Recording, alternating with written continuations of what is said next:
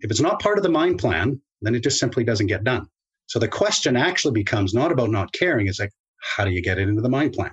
How do you demonstrate the value?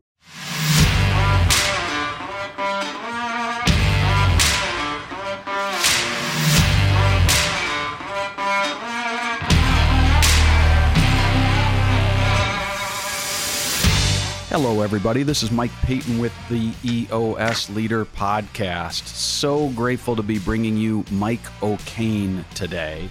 He's the founder and senior technical advisor for Okane Consultants, a world leader in optimizing mine waste management. Mike's passion for the environment led him to create a company that helps create a better tomorrow through a holistic, integrated approach to mine waste management and closure planning. Okane is headquartered in Saskatoon, Saskatchewan, and has other offices in Canada, the US, Australia, and New Zealand, and as you might imagine, has worked with mine sites all over the world. So Mike, welcome to the show. Thank you, Peyton. Really, really happy to be here, and humbling. Not so much that it's humbling where I'm thinking less of myself, but more of sitting with somebody who has created something that helped me quite a bit in my life. So I'm really, really appreciative. Well, thank you for that. And, you know, it's a lifelong journey of learning, and I appreciate you helping the people who are listening join that journey and work alongside us. So my pleasure. Let's talk about your journey to become an entrepreneur.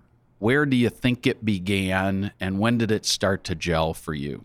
Boy, tough question, because often people ask me, oh, you're an entrepreneur. I said, am I? Yeah. Am I really? But I think part of it probably started when I decided to become a research engineer under my mentor, Dr. Lee Barber, as I was doing my graduate studies at the University of Saskatchewan. And lots of research engineers there, very bright people. And I said, you know what? I'm going to maybe do it a little bit differently. I'm going to see, could I actually create work? Could I bring in research dollars as a research engineer? Because I'd already been a little bit exposed to my dad working in the mining industry and been to a few conferences and stuff like that.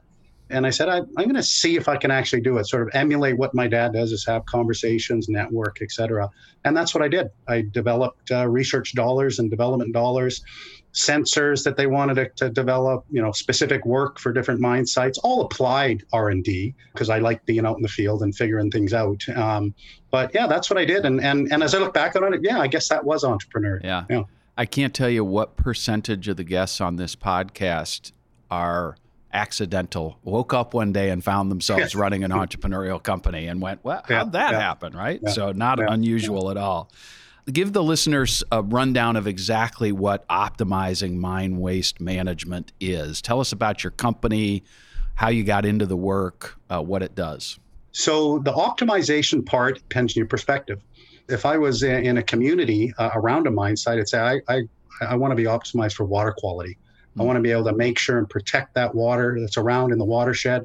And I want to make sure that the promises that were made about what was going to happen with the mine site and the mine and the area afterwards, those promises were kept. If I was in the mining company, I want to maximize the value of that asset, that gold, that copper, that iron ore, whatever it is in the ground. And so what Okane does is we say, you know what, there's an issue here. There's the fact that we've got today's risk is optimizing that value, making sure the landforms are stable and they don't fail and things like that. Tomorrow's risk is the water quality, that social aspect. What's the future land use?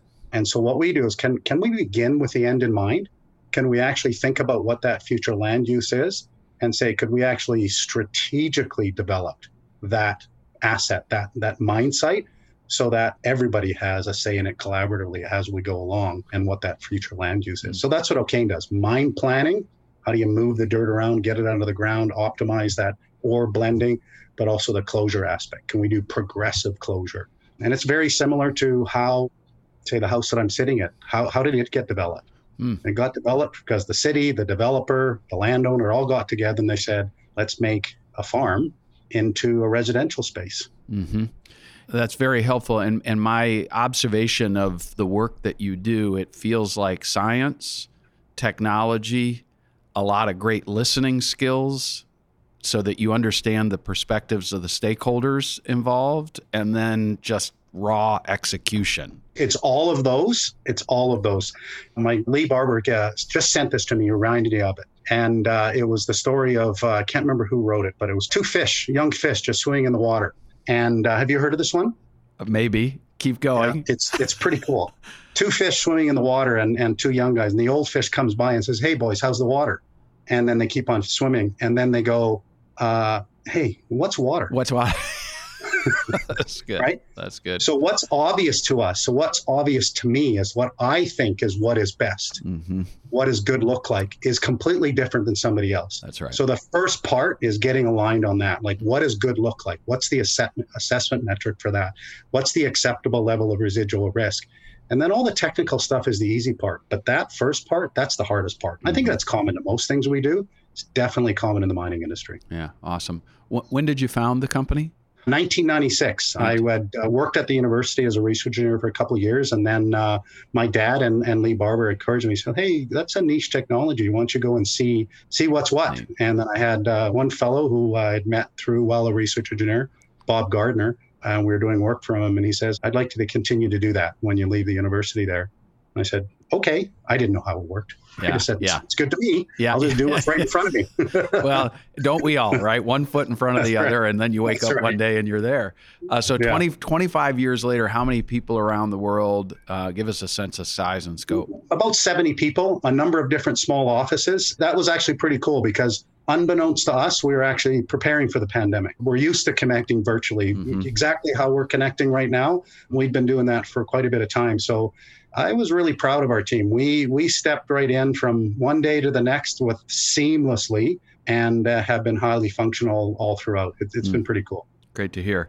Let's change some pace here, and I want to focus on your sort of discovery of the idea of leadership and how you've evolved into the leader that you are today, willing or unwilling along the way. So go back to the earliest recollection you have of seeing someone lead. Maybe it's a historical figure, or somebody on TV, or a sports figure, maybe somebody in your family. Who is that person? What were they doing that made the idea of leadership resonate with you? And what did you take away from that experience? Well, I'm going to offer a bit of a story about my Aunt Kay, and another is a story about my mom, if you don't mind. Of course. We'll start with my mom. And it reminds me, because I was just in a call like this, meeting some scholarship winners for my dad's memorial scholarship at the College of Engineering. So where did that scholarship come from? We had this amazing wake for my dad in Vancouver, an Irish wake, and hundreds of people, lots of people came up and talked. And as my mom is receiving the condolences and stuff like that, and she's saying, she's asking, would you care to actually contribute to a memorial scholarship in his name? And I go, "Mom, like, this is not the time to be asking for money. It's dad's wake." And she turns to me and she goes, "What better time to actually ask for money?" Your mom was a closer. She was a closer. That's it. Had the conversation, asked the question that you just don't want to ask. And I think that's just putting yourself out there. It's amazing. And then you see the fruits of that labor. I'm with TEC in Canada. Todd Miller's our coach. And he always talks about leadership is about influencing outcomes, right? So, that's just a conversation. There's a scholarship. Well, it's been how many years? 15 more years. Every year I get to meet these bright young engineers who are from the same college my dad went and when I went to school, and I get to meet them every single year. I mean, it's amazing. Just one small little thing about being direct. So that's the other one. And the other one is really, really make sure that you keep it simple. Just keep your ego in check. And that's my Aunt Kay. So I'll give you the technical aspect. So the first thing I did was cover systems, right? So it's just like a landfill, or even if, I don't know if you're a golfer, Peyton? Yeah. A bit. So what does a greenskeeper do? He makes sure there's enough water, you cut it short enough, all that sort of stuff. Does the dirt have enough water, et cetera, et cetera? Just like what a gardener does. My Aunt Kay was a gardener.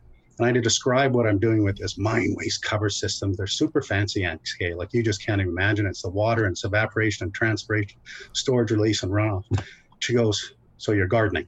I said, no. It's really complex, because if we put this fine texture material over the coarse texture material, it doesn't drain. She goes, "So that's what I do in my pots." So you're gardening. I said, "Yeah, you're right, Aunt Kay. I'm gardening."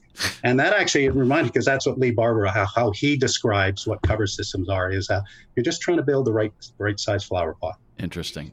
Really, really interesting. Keep it simple. Don't think that you're solving cancer. We're just actually doing the best we can. Well, you've already introduced some really talented leaders from your life, mentors and family members. Have you ever worked with or for or seen a lousy leader working? You're looking at him, Peyton.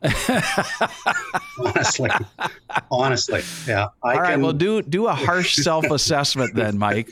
We'll do a harsh self-assessment. Yeah, what are the things about yourself as a leader you've had to work hard to change or improve? Moving too fast. Yeah, moving too fast. Not giving myself time to pause, to take a breath, have some compassion, try and get myself into the other person's perspective, right? And then also, I think as well as saying, you know what, I made a mistake. I'm sorry, that's my fault, and how can I make it better? Saying, and just recognizing that, not waiting to be asked for, just saying, hey, let's reset here, and that's on me. And I think that's probably one of the biggest things that has probably come out as a personal evolution, but also it's EOS has been a big help for me. That the very first thing that drew me to EOS, and I know we don't need to talk ad nauseum about EOS, but I have to share the first thing that brought me. There was a YouTube of, those ones with the whiteboard and somebody's drawing something like that. And so they were drawing this guy with a bunch of stuff going all over the place, right? And I said, that's the first 2-minute video that actually I watched that said, okay, what's this EOS thing? Because I said, that's me, right? And so I think the difference is that I used to be really proud of being highly functional in chaos. And now I realize how stupid that is. That's not a really good thing to be proud of. It is much easier to do that by yourself than when there's a team of people around you who thrive on clarity and alignment. It's one of the reasons so many entrepreneurial companies hit the ceiling, is what fuels you makes life difficult for other people often. And I'm a poster child of that as well, as everybody who knows me well that's listening to this podcast will attest. Well, so I'll share my version of that of myself, is that all my kids, my wife, were down in Disney World, and my kids love Disney World. My wife, not so much, right? But we're saying to her, I said, so we're going to do this, and then we're going to do that, and then like Megan, you're going to go over here, and Shay, you're here, and then and you ticket that line, and it's going to be so great. And I turned to my wife and say, okay, let's go. And she goes, we're doing none of that. I go, what are you talking about? What are you talking about? And she goes, well, it sounds like you've decided everything. Yeah. And I said, no. They're just ideas. And so there's a great example. When I show up with too much emotion, too much passion for our team, like within Okane, it can be, Mike's decided everything. I said, no, they're just ideas. I got to give space for those people who bring that clarity. Yeah. Another little lesson in there, and maybe you didn't intend it, and maybe you're going to disagree with me, but I think sometimes we think we're being clear, that we're offering suggestions and ideas, and what everybody else hears is orders and mandates. And there's definitely something wrong with everybody else, right, Mike? Absolutely. It has to be them. That's exactly right. And so, again, you're hitting a nerve that I need to work on as well. So it's a big one for me, is that, man, if I could just slow down and not make sure that I'm not making it about myself, absolutely, it's a better world. Let's flip the tables on you. And instead of the harsh self-assessment, tell me what you think you're proud of being a leader. What are the qualities you think help you build a great organization and lead people well? Well, I think I've changed. I'm a much different person than I was even 5 or even 10 years ago. And I think a big part of that is really coming to the grips that the company doesn't need to define me, and it doesn't anymore, right? I'm happy being me. I've got my own little tests for whether I'm in a right headspace that means something really to me, how I feel. And we can talk about that if you want. But I think the biggest part is that I'm front, center, and present with my family and with my wife. I think that's probably the thing I'm most proud of. Oh, that's great to hear. Tell me how you came to the realization you needed to make that more important in your life. Well, I think that if you stop and listen to sometimes, and this kind of comes from the passionate part, and then that we talked about, is that when you're like that, and then somebody starts to question, you start to feel like, I need to be right. Like I'm right. I need to be right. I'm right. And then when somebody actually says to you, well, you're just trying to be right, the bad headspace response is, well, so are you. Yeah. Right? Yeah. The much better headspace response is, If I'm feeling that I need to be right and somebody is telling me that, then I'm not listening. And I'm not actually seeking questions, and I'm not prepared. And this is one for my brother, who's another one of my mentors, Kevin. He goes, be prepared to have your answers questioned. And that's gold, right? And if you can get yourself into that and stop trying to be right and listen to what somebody says, hey, you're just trying to be right. Yeah. They're actually telling you you're not listening, Mike. Yeah, and EOS, I'm sure you've heard this many times. We talk about the importance of being open and honest, open to everybody's perspectives and viewpoints before you make up your own mind, and then just brutally direct whatever you're thinking, feeling, needing, just say it. That's right. And that is an easier thing to say than to live. Absolutely. Yeah. And I'd say that that's the, probably the rub, the friction that might occur between our leadership team and myself and our integrator is exactly around that. Getting into that comfortable space that we're each offering each of ourselves constructive, healthy conflict. And I think I think that a lot of people struggle with that. Yeah. I think you're 100% right. And it's ironic because the things that really blow a team's organizational structure or alignment with one another or trust up are much more often the things not said than the things that are said. It's after that 6 months of festering where your last nerve has been tweaked. That's when bad stuff happens, not the minute something happened that you need to get into some healthy, productive conflict and you just say, hey, what was that all about? Those can be reasonably innocuous conversations, but man, after 6 months, they get really, really crazy. So that's what I'm trying to teach my teams, to be afraid of the delay, not the conversation, for what it's worth. I absolutely believe in that. And you even start to have these conversations with yourself, right? Oh, right. And you're asking the questions that you think the other person is going to ask. Yeah. You say, I can't ask that question because they're going to answer that question. You go, or you could just ask the question. Yeah. Well, I have reread for the umpteenth time the book, The Untethered Soul by Dr. Michael Singer. And it's almost all about the argument we have with the voice inside our head that is constant. Yeah. So trust me, I've perfected the technique. Tell me about a memorable moment of success for your organization or you as a leader. What happened? Why did it feel so good? And what do you think made it go so well?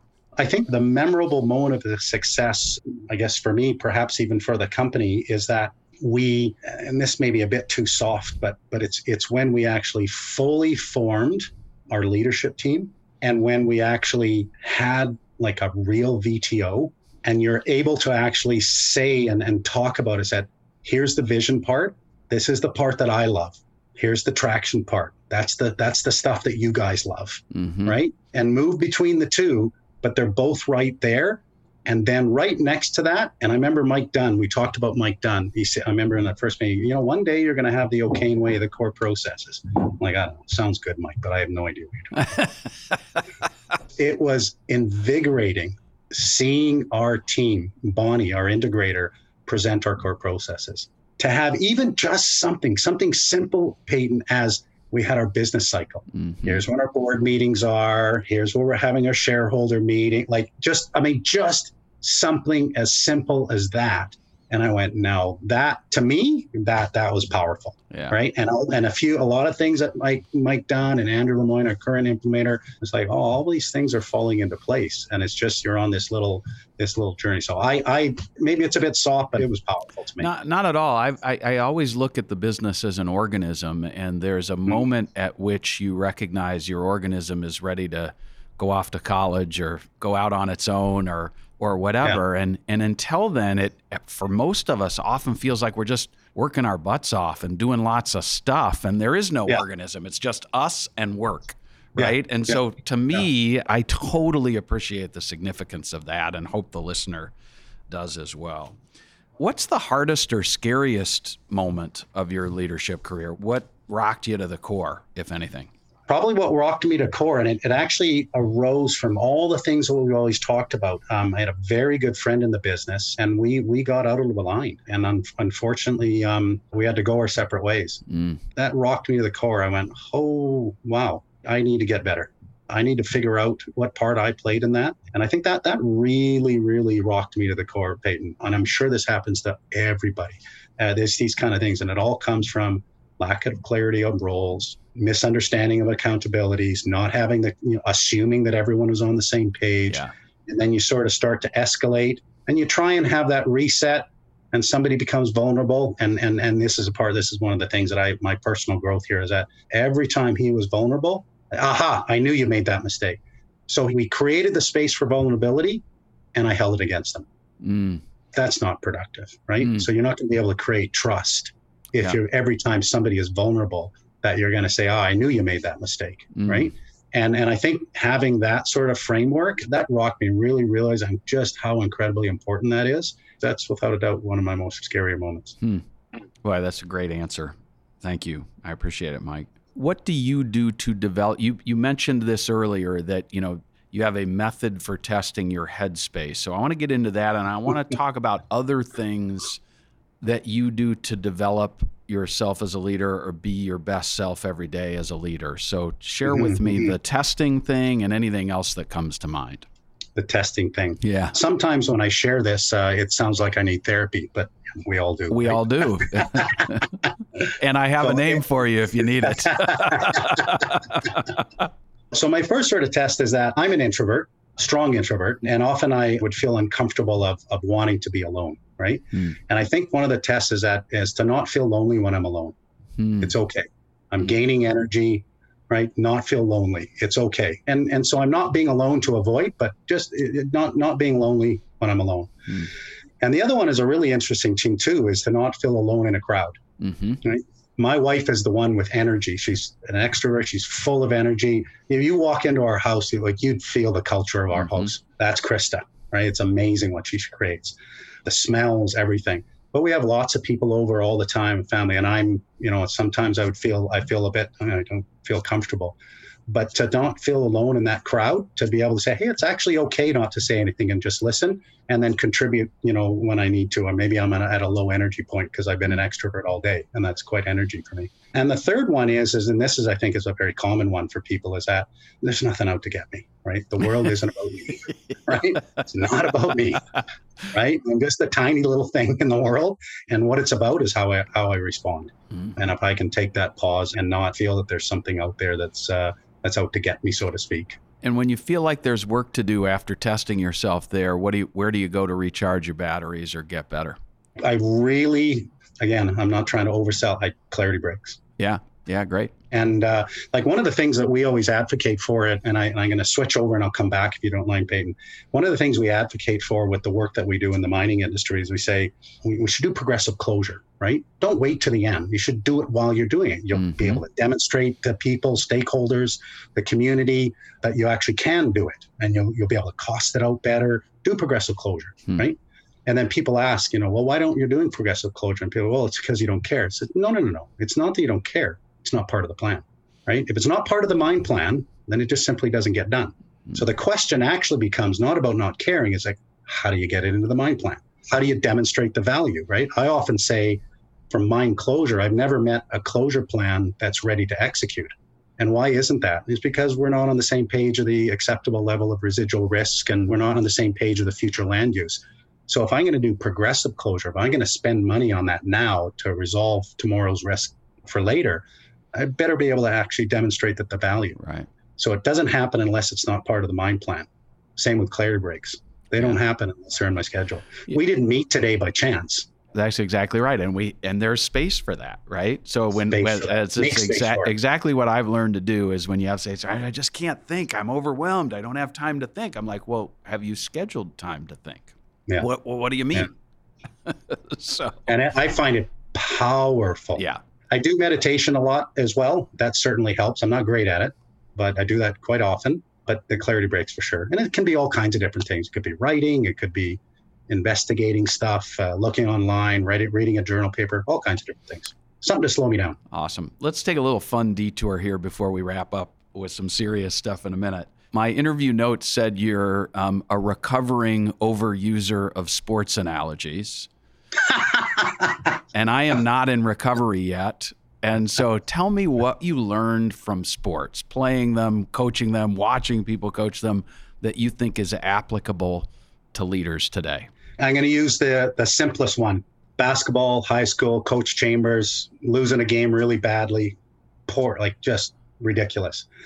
Years later, when I went back, and I always connect up with Coach Chambers, and he goes and he tells me, do you remember that? And I said, well, I do. I remember winning the game. He goes, but do you remember what happened? Right? And I said, well, no, I don't. I just remember the last part of the game. He goes, we were down by 28 points at the end of 3 quarters.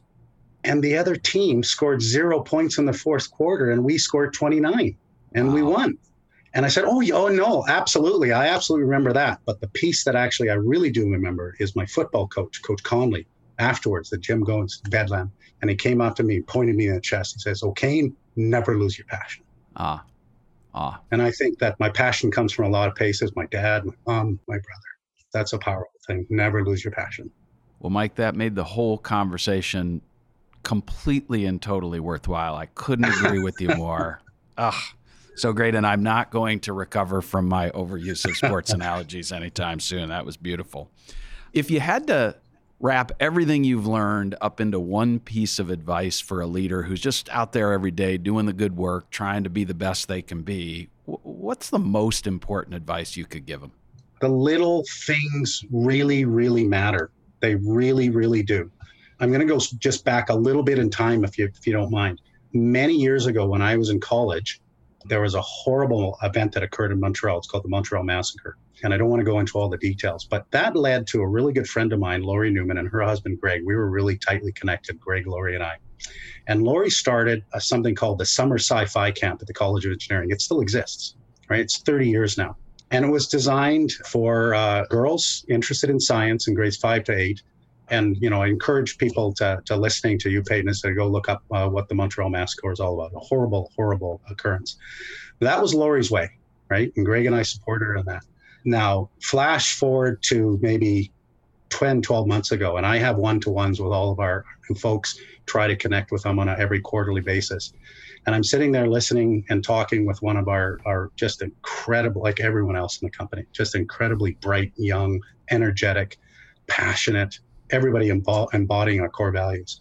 And I'm talking to Lindsay, and I ask her one of the same questions, probably like you. How did you get into engineering? Why did you choose? She goes, well, my mom knew I liked math and science, and I went to this summer sci-fi camp. Wow. Now, talk about, wow, exactly. Little things, Lori making just a little difference. I'm going to do some summer sci-fi camps. Don't know if it's going to last. That's pretty powerful. Brilliant. What an absolute joy getting to know you, Mike. I could go on for another hour, but I want to respect your time. We both need time for a clarity break, right? and maybe therapy.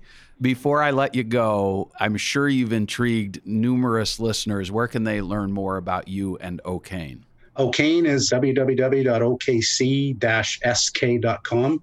SK is in Saskatchewan. That's at our heart. You can find us on LinkedIn under Okane, or you can search for me, and you can search for us, and we're going to really help create a better tomorrow for Indigenous communities, for First Nations. That's bring that entrepreneurial opportunity and be part of bringing that to everybody. Thank you, Mike. An absolute joy. Speaking to the listener, if you enjoyed today's conversation as much as I did and you're not already subscribed, please open your podcasting app, subscribe to the show, and tell your friends all about it. Mike, thanks so much. Really appreciate meeting you and wishing you and your team well in the future. Absolutely my pleasure. Thank you. If you got value from today's episode, do me a favor. Share the episode with a friend. If you know someone who would benefit from the conversation I had today, make sure to share it with them.